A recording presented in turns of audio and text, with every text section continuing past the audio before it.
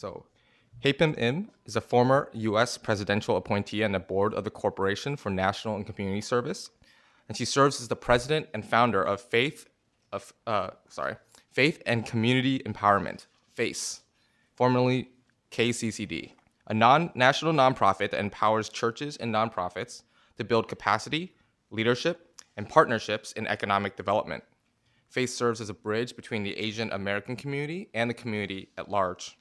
Since its inception in 2001, FACE has worked with over 500 partners, ranging from the White House to Fortune 500 companies. Successful initiatives include educating over 8,000 home buyers and helping them to obtain over $1.4 million in down payment assistance, saving over $91 million in mortgages from foreclosure.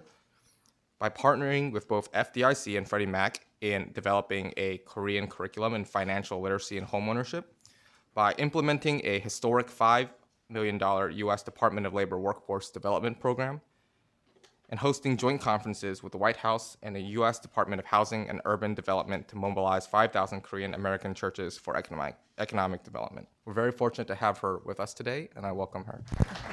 Good morning. Again, my name is Haipim Im. As mentioned, I serve as CEO of Faith and Community Empowerment, FACE. We like to say that we bring the face of God through service and lift those who are faceless. We've been around 18 years, and I like to just start off by sharing a little bit of my story. So I grew up as a pastor's kid, and my parents were called to ministry, and they thought that they were going to go and save souls, preach the gospel, and they did a lot of that. But in addition, they ended up really becoming unpaid social workers because the need in the congregation of needing jobs and housing and mother-in-law problems, children problems were so great. And for what they had, it was pretty good. But I saw them struggle, and I always thought there should be a better way. And another piece was that whenever I would hear in the news about Christians, usually it was always something negative. And it would pain me each time that God would be dishonored and that Christians had a bad name. And I saw this verse in the Bible, Matthew 5:16, that says, "Let your light shine before men, that they may see your good works and praise your Father who is in heaven."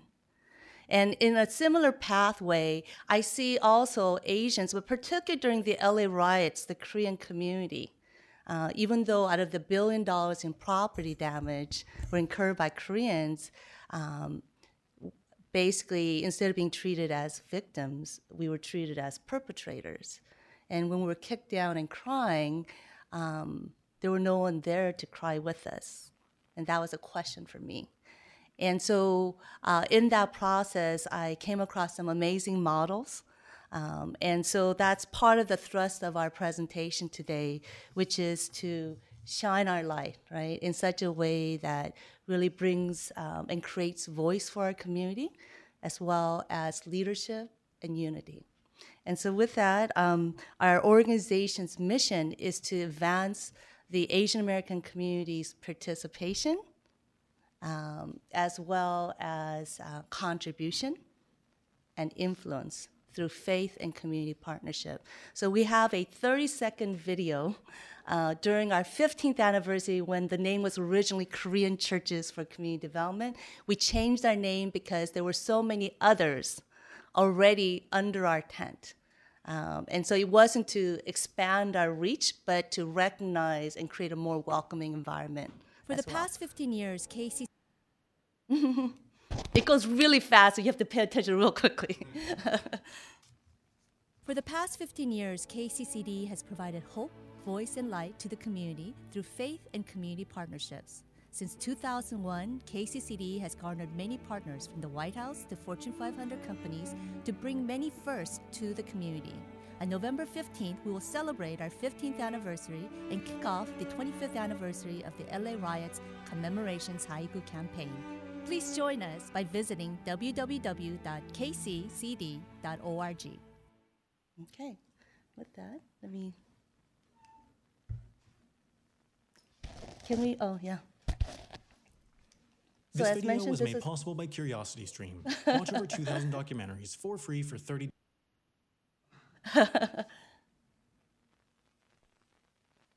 Okay, so as mentioned, here are some of the initiatives. By leveraging the power of churches, we have been able to lift up the work of churches as well as create a welcoming space and a seat at the table. And I'll be able to share that we've had over 700 partners. And I want to just emphasize that the thrust of our organization has been to make friends, right? Not when you need them, but way before, so that when you do need them, you can call upon them. And so you'll see that from White House to Fortune 500 companies, and we're not a big house, but we've been able to leverage those type of relationships. And part of the thing that I learned was that as Asian Americans, the model minority myth really robs our community of relationships, opportunities, and investments. And part of that is because others keep labeling us as who we are, and as Asian Americans, because we're not on the PowerPoints, we're not on the talking points, we're not on the panel, and many times, majority of the times, we're not in the room.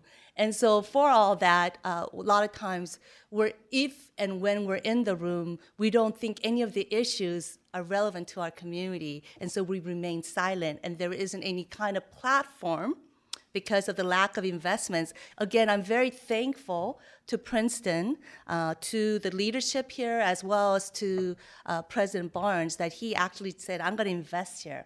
Because we wouldn't have this kind of conversation, we won't be able to see each other as well.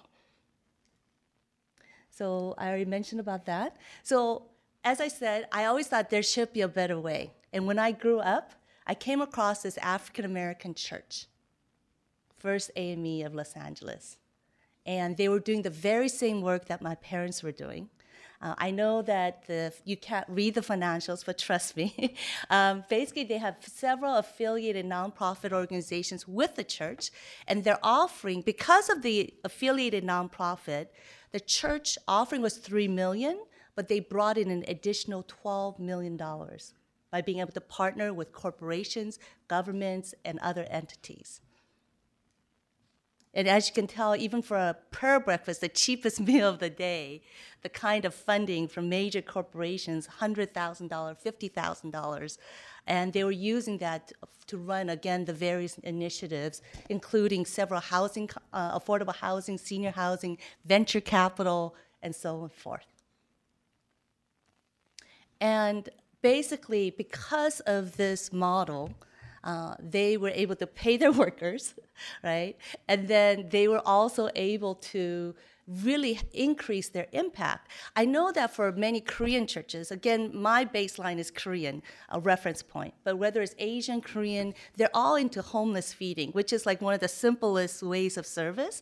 And they would feed 600 families with 2 weeks grocery supply every month. But they had everything else.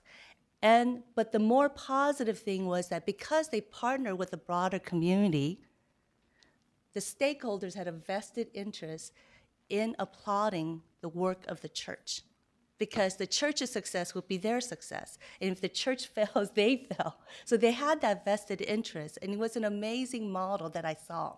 And so as they lauded the work of the church in rooms and places where God is usually never mentioned, that basically their influence and welcome grew. And so they were brought to the table, decision-making table. And the thing is that for many Christians, what happens is that we're so busy fixing the problem after the decision that created the problem was made, and we abdicate those decision-making table and rooms, right? And so again, I really want to encourage, this was the model that I saw, and particularly again, after the LA riots, I said, I saw Asian Americans, not just Koreans, again, being treated and labeled as the enemy, as evil, and a community that needed no investment, a community that's to be resented. And so in that way, I thought, gosh, this is such a win-win-win model, right? You get paid, you grow influence, God gets honored. I mean, what a model. And I decided that I would like to bring this to the Korean community, but it was a passing thought. But God had intentions. And the U.S. Department of Housing and Urban Development decided to invest in the Korean community. We partnered together. They asked me, and it was the first faith-based economic development conference. They asked me how many people I expected. I threw a number, 350. The White House was flying in. All the big dogs in the room were coming as speakers. And 3 days before the event, and this has a registration fee, I checked the registration list. Only 10 people were registered. You could imagine, right? And I said, God, was this your idea? Was this my idea? How did I bring myself here? And the sudden image of Moses standing at the edge of the Red Sea popped in my head. I said, you know what? I bet this is what Moses must have felt, right? How did I bring myself here? But as bleak as that situation looked, if God had not intervened, Pharaoh would never have let those people go, and all those people would never have followed him. And as bleak as my situation looked, it was very clear that so many miracles had happened that I knew it wasn't me, that it was God's idea. And we pushed forth. And lo and behold, 350 plus people came. And I have to say, I always thought God was a little petty for wanting to grab all the credit because, okay, I'm sorry. The story of Gideon, gave me some hope because God delivers. I was taught in Sunday school, God delivers at the last minute because he wants all the glory, right? But anyway, so I always thought God was a little petty. But that morning, when 350 people showed up, and I knew it wasn't me, but it was God, right? It gave me tremendous boldness that because it was God, that if God is for me, who can be against me? And it has taken me to lots of rooms and places where in my own strength, I will never be able to walk through those doors. But because I knew it was God, amazing things have happened to this day.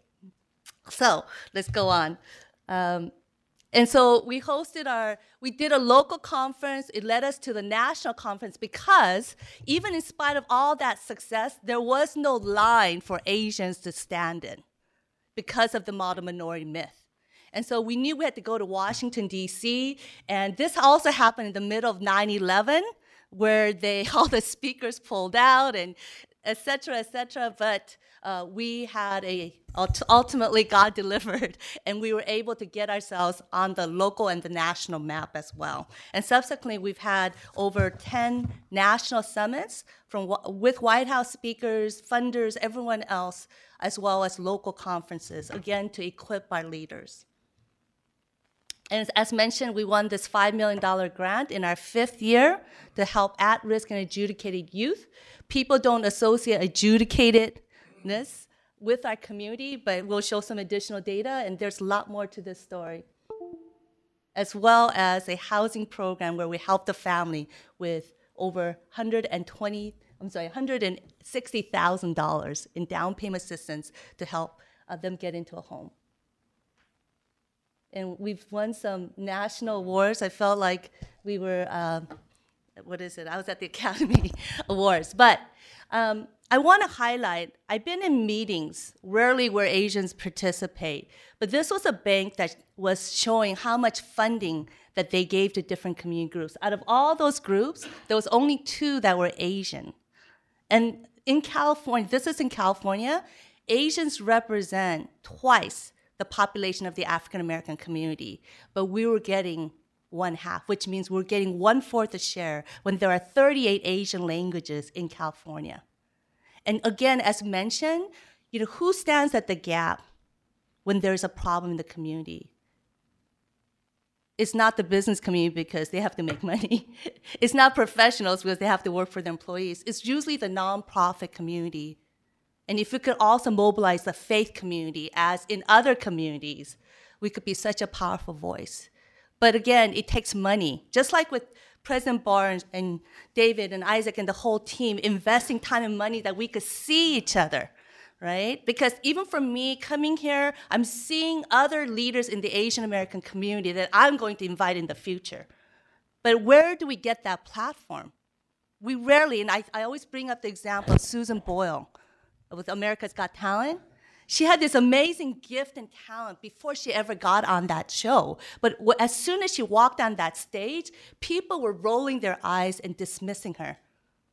But as soon as she opened her mouth, her gift of voice, that moment was a transformational, defining moment in how she was able to bless the world and how she in turn became blessed. And for the Asian American community, the faith community, a lot of times we don't have that platform. And so we get dismissed immediately. People are rolling their eyes incorrectly, right? And so we get left out, we miss out, but the world gets to also miss out. And so over and over again, we've been able to shine our light in such a way that we build bridges, right, that brings unity, solidarity, and at the same time increases welcome and interest and excitement. So I just want to share, again, there's this model minority myth that we are doing so great. But you'll see, especially again from the Korean community, but again, when you disaggregate data, that Koreans have one of the lowest median income with Latino, Black, and Native Americans.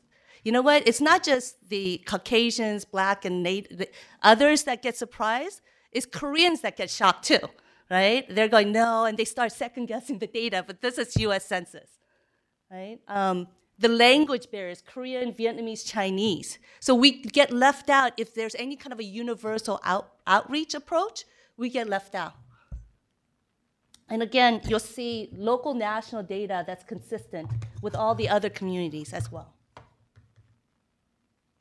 And in LA County, in terms of assets and median household, again, lower than a lot of other communities, right? And then discrimination in the home buying process, in the rental process. And in LA County, Koreans had the lowest homeownership rate of any group, even Latino, Black as well. How many of you knew that? I just want to know before this conference. Okay, the 2-3 that I spoke to before, right? And the thing is that you guys are leaders. You guys are the voice for our community as faith leaders, as leaders, period. But if you're in a room and people are talking about homeownership or discrimination, would you be speaking about our community if you don't know? No one is convening us and highlighting these points, and I'm going to continue. So how did First AME get that power and influence? You know what? One important piece is the political process, elected officials, getting the attention of elected officials, because ultimately they make the rules. Those who are legal and illegal, it could change overnight. And all those people that are being deported right now is because whoever is in policy, right, changing the rules and laws. So elected officials, what are their priorities? You know what? They want to get reelected. And what do they need? Large gatherings, financial resource, community partners, a good cause. Vote for me and, I'll do this for you, right? As well as media exposure. Well, First AME Church did all of that. They did all the good works. They had the large numbers. And the media, whenever the elected officials come, they would line up their kids and employees. They would kiss the babies. The media would show up. So elected officials love giving money to First AME. And I thought, you know what? Korean churches have those numbers. Maybe we could do the same thing, right? And this is interesting. When we first started off, we had no money, no staff, no nothing. And you know what? Right now, K-pop, K-wave is very popular and sexy, but back then, whether it's church or Korean, very unsexy, right? And so really, whenever I come into the room, it's like, how can I help you, right? But when I would show these numbers of mega churches, congregation from 1,000, right, to over 4,000. Right now, some of those numbers are 8,000, offering from $1 million to $6.9 million. Now it's like some churches is $15 million each. Those, like, how can I help you? To how can I help you? And things have shifted. And it's just like that Susan Boyle moment in which you're able to shine your light in such a way that they see you and recognize you and want to be your friend. And that's what we've experienced over and over again. And I don't want to say just Korean American churches, but there are other groups in the Asian American community where churches have presence and number as well. So I want to share about the homeownership fair. I have limited time. So, as mentioned, you saw those data points, right? And I saw that our city had a program at the time of $120,000 in down payment money. This is like practically free money. It still exists in some different forms, so call me if you want to become a homeowner. But anyway, so we said, you know what? Koreans are not showing up at these fairs that other groups host. So most people, because of model minority myth, think, oh, those Asians, they don't need any help, and that's why they never show up.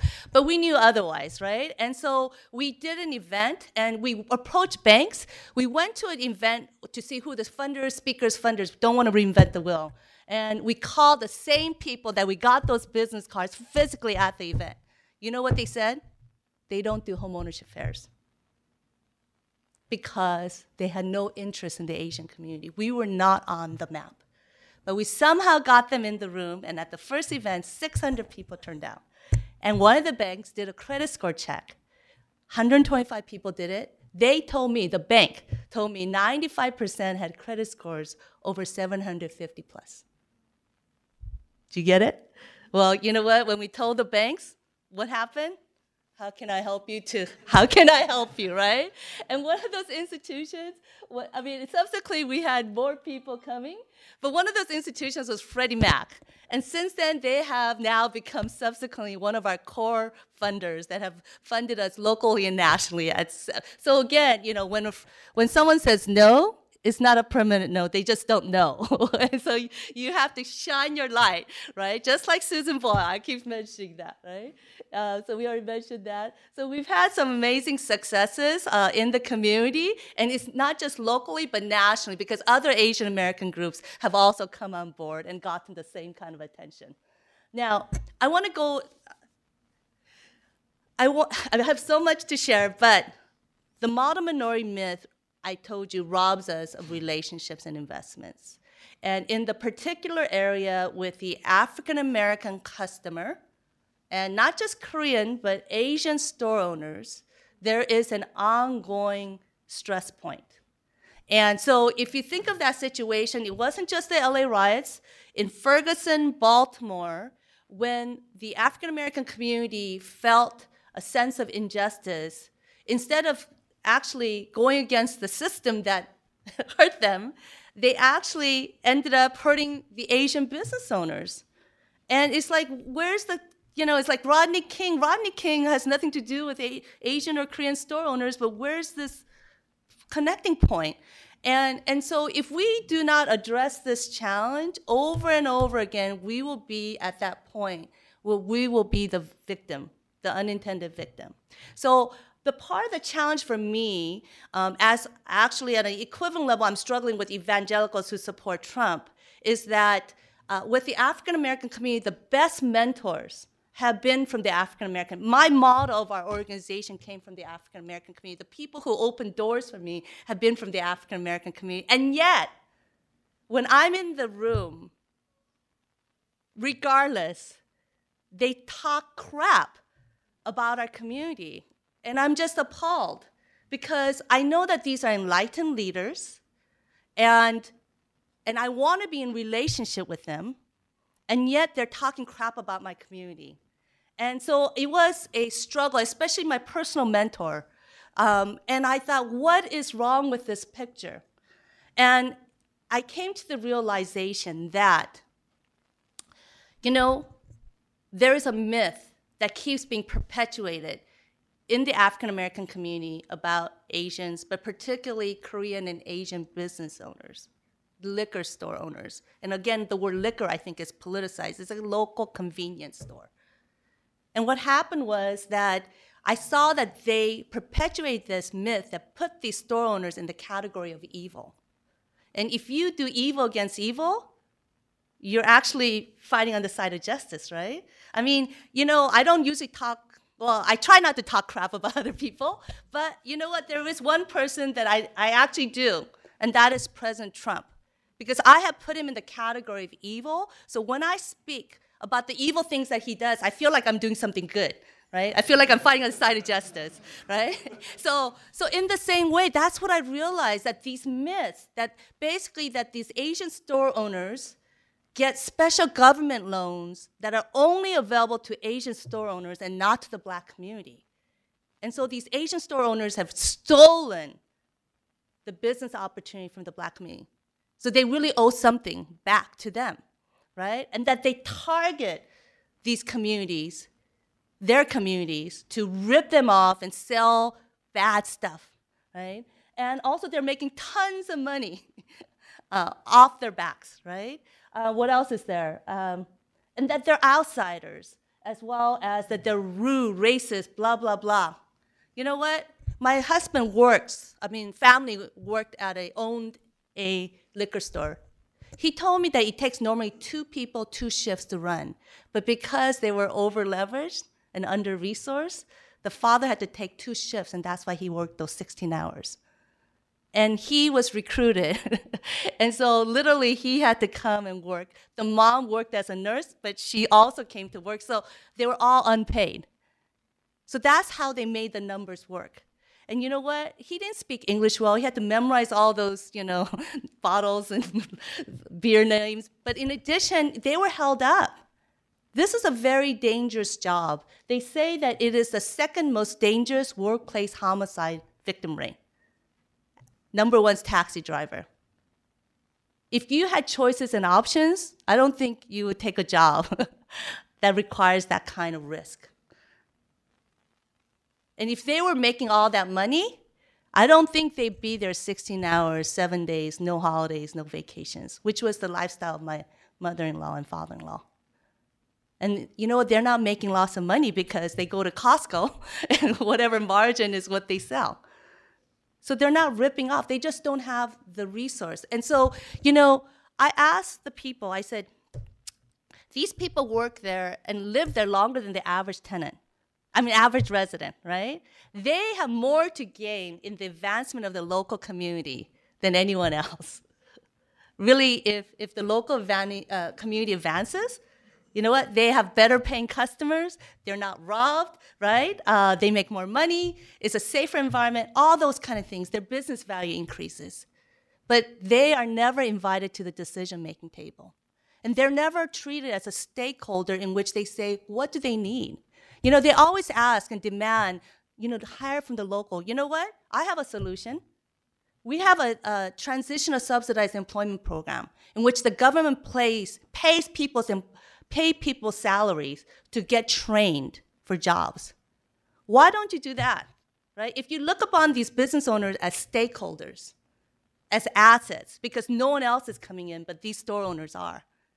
But they have needs too, right? And then put these job trainees, the salary gets paid by the government, the individual from the local community gets trained, also better customer service, because maybe there's better English-speaking staff. You know what? The owner, he has extra help. And maybe there's some community relations, race-building opportunity, because now someone from the community understands what it's like being on the other side. That's a better win-win approach. If you tell someone to jump and they don't do it, you're not going to be happy. But if you find out that they're in a wheelchair, something shifts a little, right? But it still doesn't take away your need for them to still jump. But now your approach to that solution is going to be very different. Your conversation with that person will be very different. At least a minimum, throw them on your back and help them jump, right?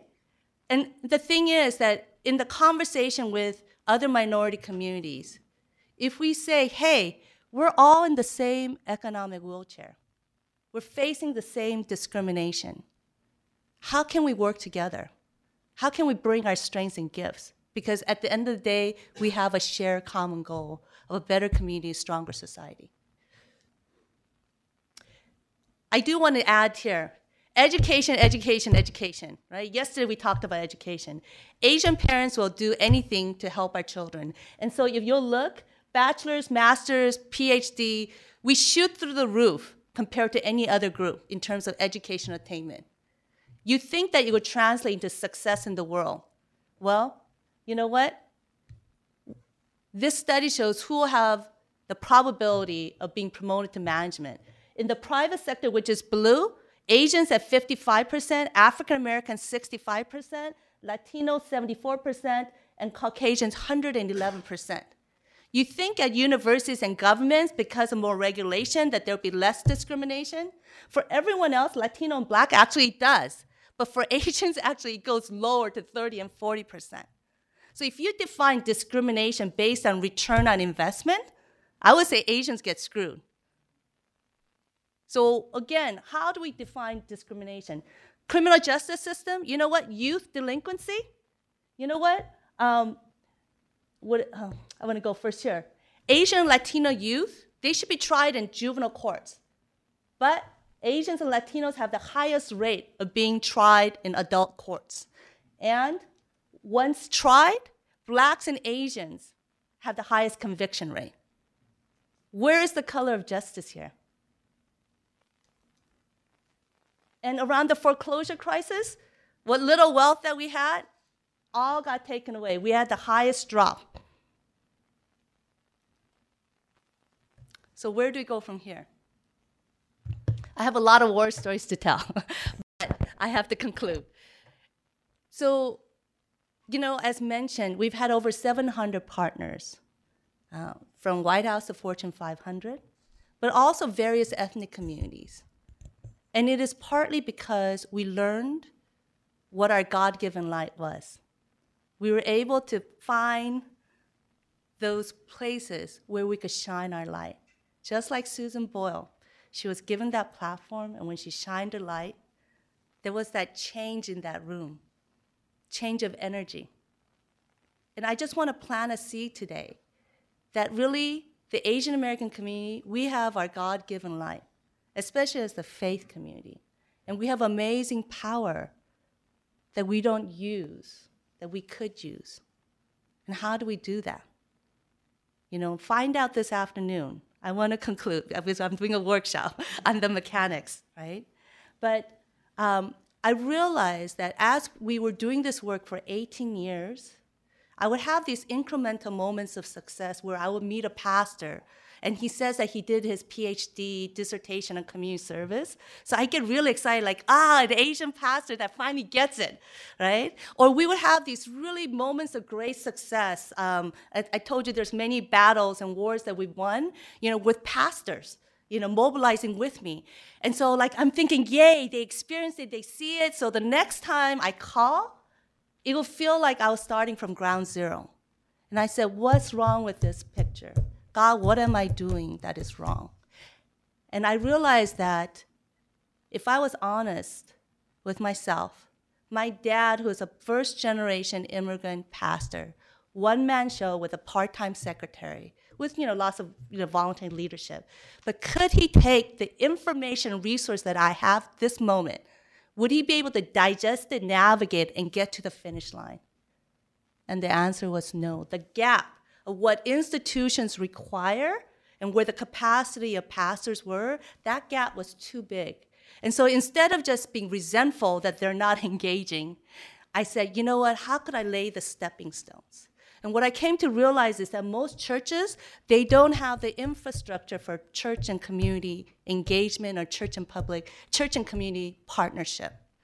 Maybe they may have a local mission community, but for the most part, they don't have the know-how, they don't have the skills, tools, the relationships, or the mindset. And so with that, we instituted something called the C2 Leadership Institute.